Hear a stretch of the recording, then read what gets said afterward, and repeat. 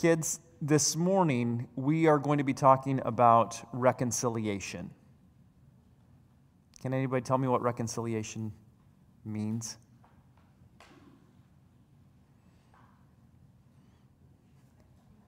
Yes.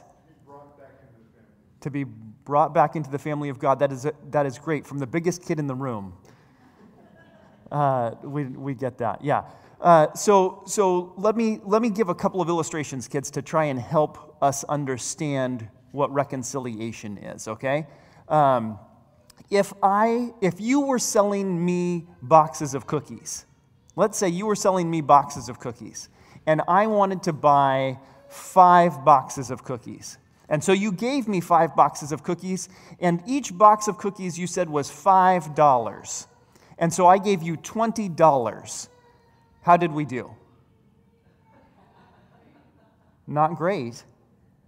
But I wanted to buy the cookies, right? And you wanted to give me 5 boxes of cookies, and I gave you $20. $5 each. That's not enough? How much money does it need to be? $25. Okay, so that's reconciliation. Okay? Reconciliation is there's some kind of a debt or a discrepancy. In this case, you had given me 5 boxes of cookies, and I was supposed to give you $25, but instead I gave you $20, and so we had this discrepancy. We had this problem between us, and reconciliation is solving that problem. We had 2 choices. 3 choices, maybe. One choice is you could give me, no.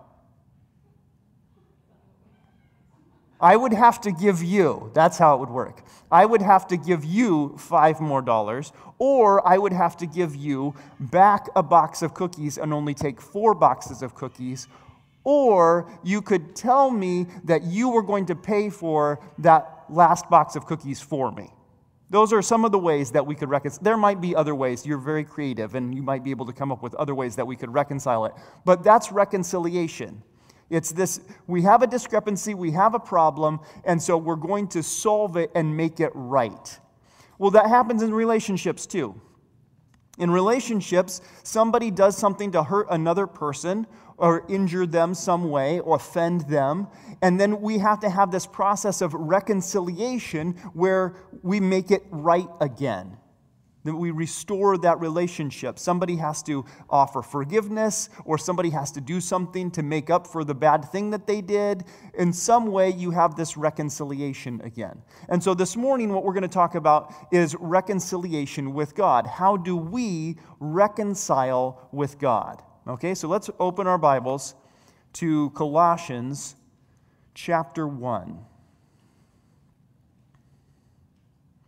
Colossians chapter 1, and I'm going to start in verse 19.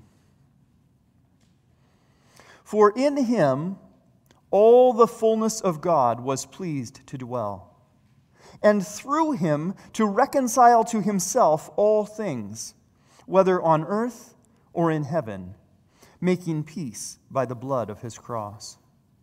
And you, who were once alienated and hostile in mind, doing evil deeds, he has now reconciled in his body of flesh by his death, in order to present you holy and blameless and above reproach before him, if indeed you continue in the faith, stable and steadfast, not shifting from the hope of the gospel that you heard, which has been proclaimed in all creation under heaven, and of which I, Paul, became a minister.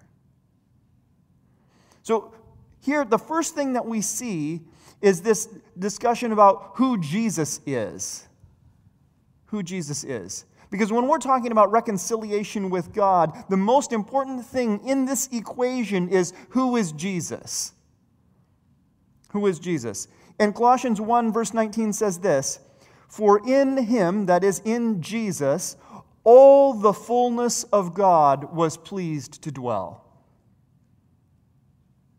Jesus was a man, and in that man, all the fullness of God was pleased to dwell, to live in that man. All the fullness of God. In fact, if we back up a few verses, we can see how Jesus is described. In verse 15, He is the image of the invisible God, the firstborn of all creation. For by Him all things were created in heaven and on earth, visible and invisible. Whether thrones or dominions or rulers or authorities, all things were created through Him and for Him. And He is before all things, and in Him all things hold together. And He is the head of the body, the church. He is the beginning, the firstborn from the dead, that in everything He might be preeminent. Therefore, verse 19, for in Him all the fullness of God was pleased to dwell. Listen to this description of who Jesus is. Right? Oftentimes when we think of Jesus, we think of the man Jesus and His earthly ministry. But Jesus, the second person of the Trinity, has existed since the beginning, before the beginning. He is the image of the invisible God. That's who the man Jesus is. He presents to us the image of who the invisible God is. He's the firstborn of all creation, preeminent in all creation. For by Him all things were created. By the second person of the Trinity, all things were created. And when we say all things, we mean all things, all things. All things were created in heaven and on earth, everything visible and everything invisible, every throne, every dominion, every ruler, every authority, all things came by and through the second person of the Trinity, who we call Jesus. All things were created through Him and for Him. When we read the Genesis account, and it says, in the beginning, God created the heavens and the earth, Jesus was there. And by Him and through Him and for Him, all things were created. That is who Jesus is. He is God. He's before all things, and in Him all things hold together. He's the head of the body, which is the church. He's the beginning. And then it says, He's even the firstborn from the dead. The first one to be resurrected from the dead, so that in absolutely every category, in every way, He is preeminent. He is the supreme being. That is who Jesus is. That's who Jesus is. There's no such thing as, well, Jesus was a good teacher. That's just not sufficient. He wasn't just a rabbi. He wasn't just a miracle worker. He wasn't just a prophet. Not just the greatest prophet of God. This is God Himself enfleshed. God who has become man. God who has existed eternally, and by whom and through whom and for whom all things were created. Everything was created by Him for His own glory. That's who Jesus is. We have to stop here and camp on this and harp on this before we move on to reconciliation with God, because if we don't fully understand who Jesus is, we don't fully understand what happened at the reconciliation. We have to understand that Jesus is not like us. He was a man like us. He was tempted in every way like us. Scripture tells us that. But He was both God and man, unlike us. Perfect in every way, unlike us. He was both like us and not like us.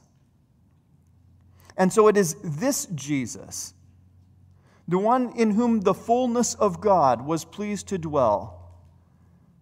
It is through him, verse 20. Through him, let me read 19 and 20. For in him all the fullness of God was pleased to dwell, and through him to reconcile to himself all things, whether on earth or in heaven. Listen, if we back up those couple of verses, listen to verse 16. For by him all things were created in heaven and on earth. Now listen to verse 20. And through him to reconcile to himself all things, whether on earth or in heaven.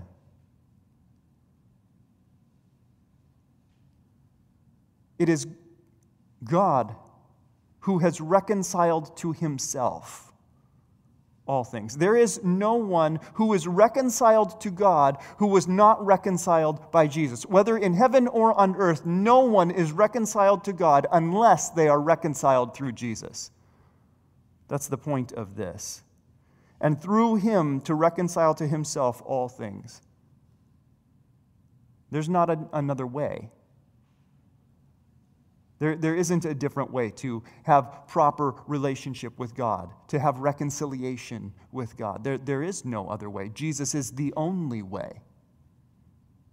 He is unique. He is unique in having been the one who created all things and then who said, now all things being broken, I will restore them to myself. I will provide the means by which people may be reconciled to me. Through him to reconcile to himself all things, whether on earth or in heaven, but making peace by the blood of his cross.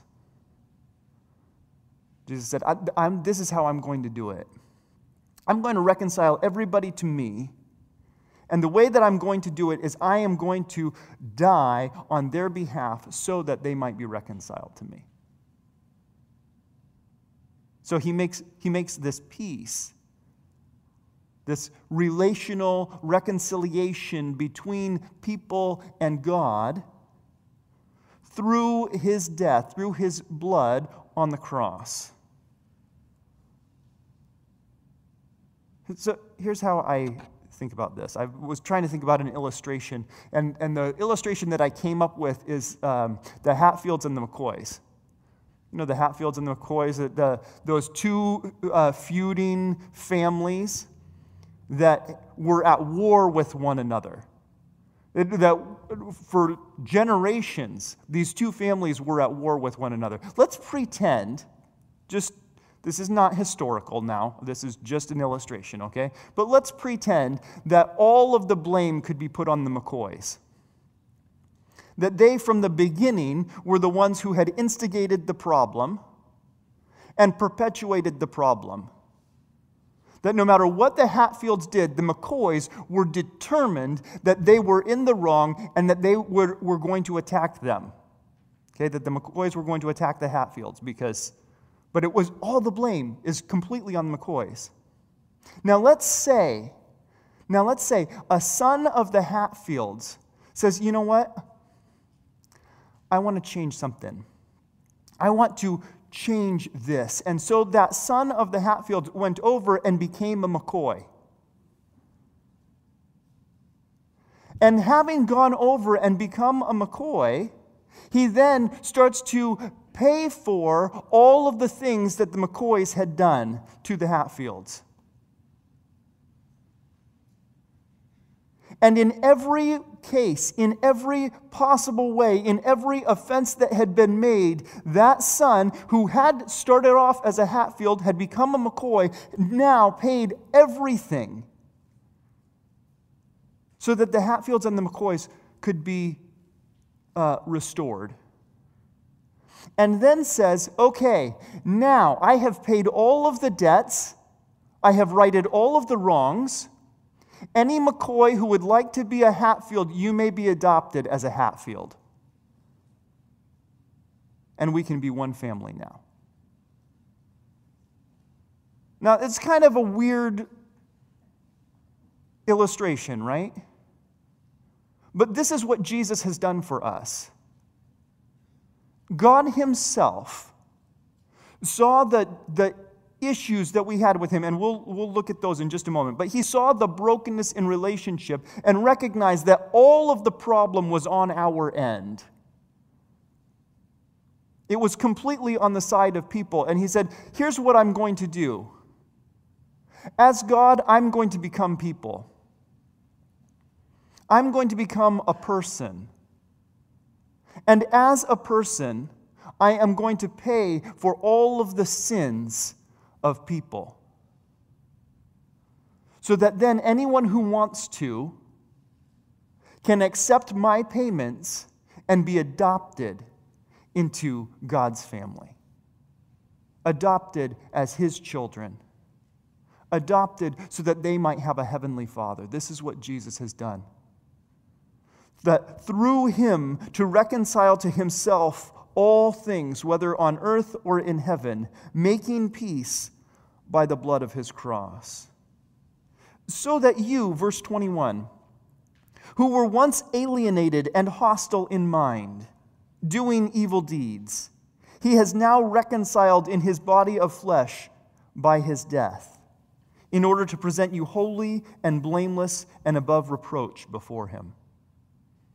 So that even you, who were once alienated from God and hostile in mind toward him and doing evil deeds, might be reconciled to God. These are not the best adjectives or descriptors that I would like to have used of me. Alienated, separated, isolated, sort of cast off.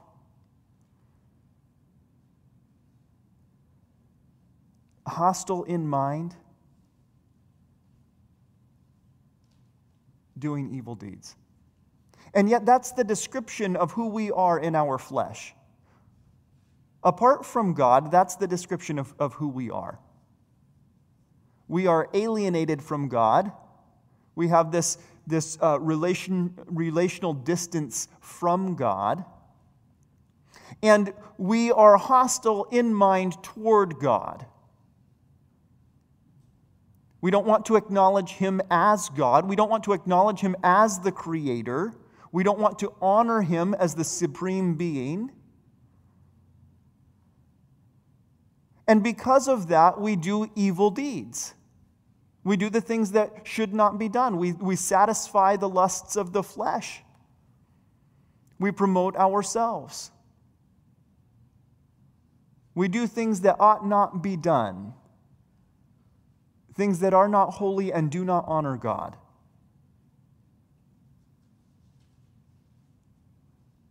And that is why we need someone to come and provide reconciliation. It's because of that brokenness. Now, we have maybe said at times, it's not that I'm hostile toward God, it's just that I don't care. I feel like God is distant from me, and so I am distant from him. I've talked with people about that they say, I don't know whether or not God exists. I just don't think it matters to me whether or not God exists. That's hostile toward God. God created everything. And he created everything for his own glory, so that we might know and see how awesome and wonderful he is. And people are willfully ignoring that, refusing to acknowledge the glorious nature of God. Alienated, hostile in mind, doing evil deeds. For those he has now reconciled in his body of flesh by his death, That's what Jesus did on the cross. In his flesh, he came. He became a man, took on flesh, and in flesh lived a blameless life, and yet accepted the death that we deserve, the punishment for our sins. All sin requires death, and Jesus said, I will take that death that is required.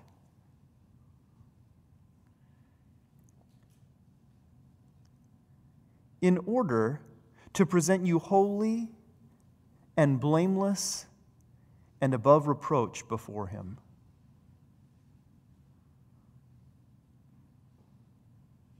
Think about that. We who were alienated and hostile in mind, doing evil deeds, now are transformed by the work of Jesus so that he has made us holy. That is, set apart, not apart from God, but set apart for God. Holy and sanctified for him. Blameless and above reproach. Now, I may be a lot of things, but I don't think I am blameless. I may be a decent person, and I might try hard sometimes, but I don't think that I could ever claim to be blameless. Blameless is no blame can be attached to you. Here's an illustration from Winnie the Pooh. I love Winnie the Pooh. It is amazing to me that I don't use Winnie the Pooh as illustrations more often. But here's Owl. Winnie the Pooh and Piglet are at Owl's house. They've gone to Owl's house for tea, and Owl's house has just blown over in the wind. "Pooh," said Owl severely, "did you do that?" "No," said Pooh humbly. I don't think so." "Then who did?" "I think it was the wind," said Piglet. "I think your house has blown down." "Oh, is that it? I thought it was Pooh." "No," said Pooh. "If it was the wind," said Owl, considering the matter, "then it isn't Pooh's fault. No blame can be attached to him." And with these kind words, he flew up to look at his ceiling. "Piglet," called Pooh in a loud whisper, and Piglet leaned down to him. "Yes, Pooh?" "What did he say was attached to me?" "He said he didn't blame you." It wasn't Pooh's fault. No blame could be attached to him. He was blameless. The wind had blown it over. You couldn't blame Pooh. He was just in the house. You and I have sinned. We have not acknowledged God as God. We have not treated him as holy. We have not treated other people as those who are image bearers of God. We are blameworthy for our sin. And yet, in Christ, because of Jesus' sacrifice on our behalf, he makes us blameless. No blame can be attached to us. How does that work?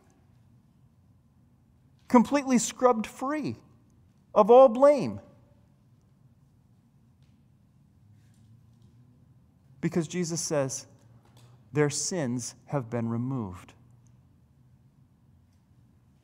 They are now above reproach because of Jesus.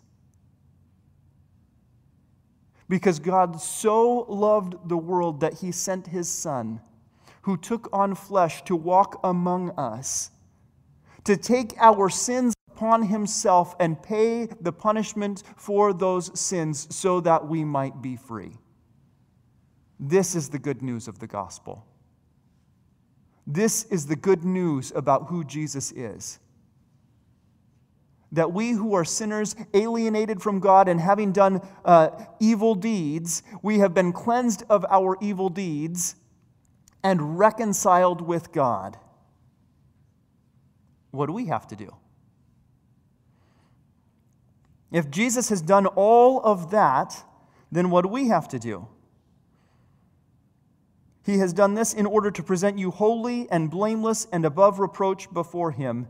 Verse 23, if indeed you continue in the faith, stable and steadfast, not shifting from the hope of the gospel that you heard.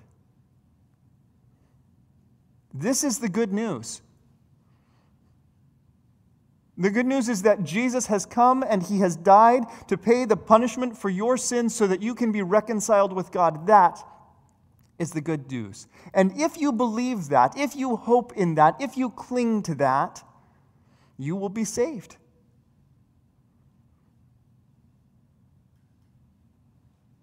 You will be saved. My problem is that instead of accepting that, instead of accepting that I am blameworthy and am made blameless by Jesus, instead I want to excuse the sin. I want to shift the blame. Travis, you sinned. Yes, technically that's true. However, if you check the record, you will note it wasn't my fault. I was pushed into it. I didn't do it on purpose. It just sort of happened. I didn't know any better. The woman made me do it. I want to shift the blame. I want to make excuses for why I did sin. I don't want anybody to, at some point, point a finger and acknowledge, yep, that was me. I did that. I would much rather you think that I was just good by my own nature because of how great I am. That's why I was good. But instead, what we recognize is that there is no way for us to make up the difference.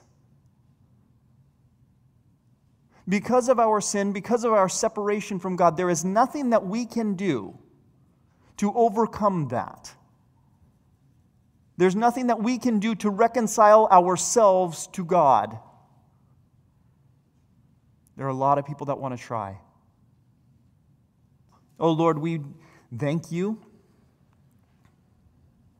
We thank you that while we were alienated from you, hostile in mind and doing evil deeds, yet you have come.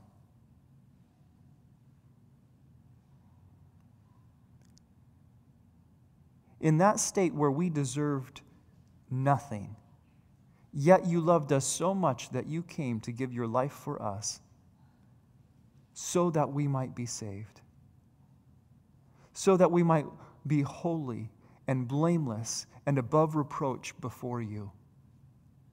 You who know everything that we have ever done will yet look at us and say, you are blameless in my sight. We thank you for that gift, and we praise you for it. In your name, amen.